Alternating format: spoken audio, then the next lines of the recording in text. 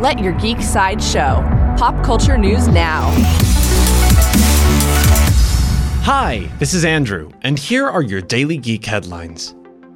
For fans of Star Wars, director Jon Favreau has confirmed that a fan-favorite alien creature is coming back to the Star Wars universe in his upcoming series The Mandalorian. The Blurgs, lizard-like bipedal creatures, will be used as steeds for an Ugnaught, another alien species in the show. The Mandalorian will premiere on November 12th on Disney+.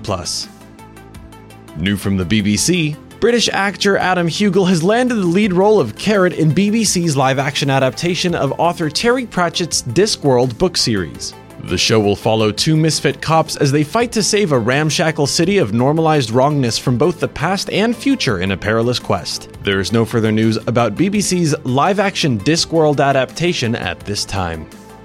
For fans of the Arrowverse, according to The Wrap, the Arrowverse is being brought into the world of audiobooks. There will be an Arrow, Flash, and Supergirl audiobook where Lex Luthor turns each of the three heroes evil. There is no further news about the Arrowverse audiobooks at this time.